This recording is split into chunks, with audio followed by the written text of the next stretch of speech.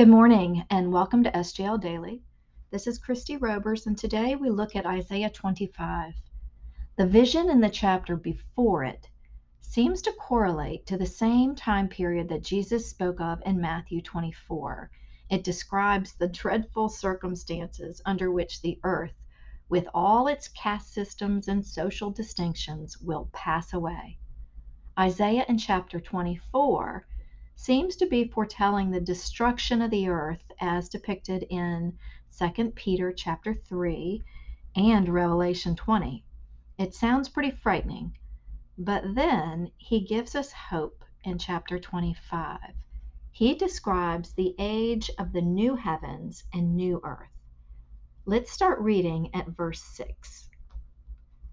On this mountain the Lord of hosts will make for all peoples a feast of rich food, a feast of well-aged wine, of rich food full of marrow, of aged wine well refined.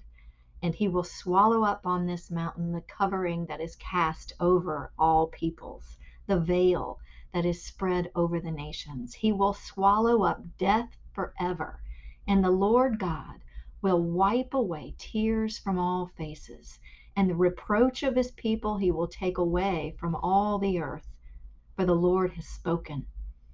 It will be said on that day, Behold, this is our God. We have waited for him that he might save us. This is the Lord. We have waited for him. Let us be glad and rejoice in his salvation. For the hand of the Lord will rest on this mountain, and Moab shall be trampled down in his place, as straw is trampled down in a dunghill. And he will spread out his hands in the midst of it, as a swimmer spreads his hands out to swim. But the Lord will lay low his pompous pride together with the skill of his hands, and the high fortifications of his walls he will bring down. Lay low and cast to the ground, to the dust. This is the word of the Lord. Now this is what gives me comfort. I don't know about all of what is described in the chapter before it. That is disturbing. But I do know that afterward, on that day, death is swallowed up forever, and the Lord will wipe away tears from all faces. He will make things right.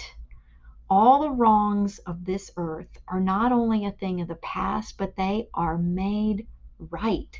Justice will be done.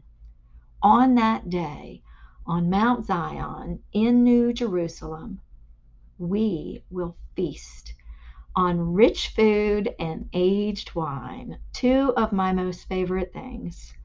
The marriage supper of the Lamb will be glorious, and I cannot wait. Let's pray. Abba, Father, we thank you for your word today. Through Isaiah, you put a song of praise in our mouths. We are redeemed and forgiven. We are your people, and we will feast with you at the marriage supper of the Lamb in Zion. It is that truth which gets us through the evil of our day, that in the end, it's not just going to be okay, but absolutely glorious. We ask only that the Holy Spirit keep this in our minds today, so that we may not only choose well our path, but also take the hand of others as we walk. In your Son's name we pray. Amen.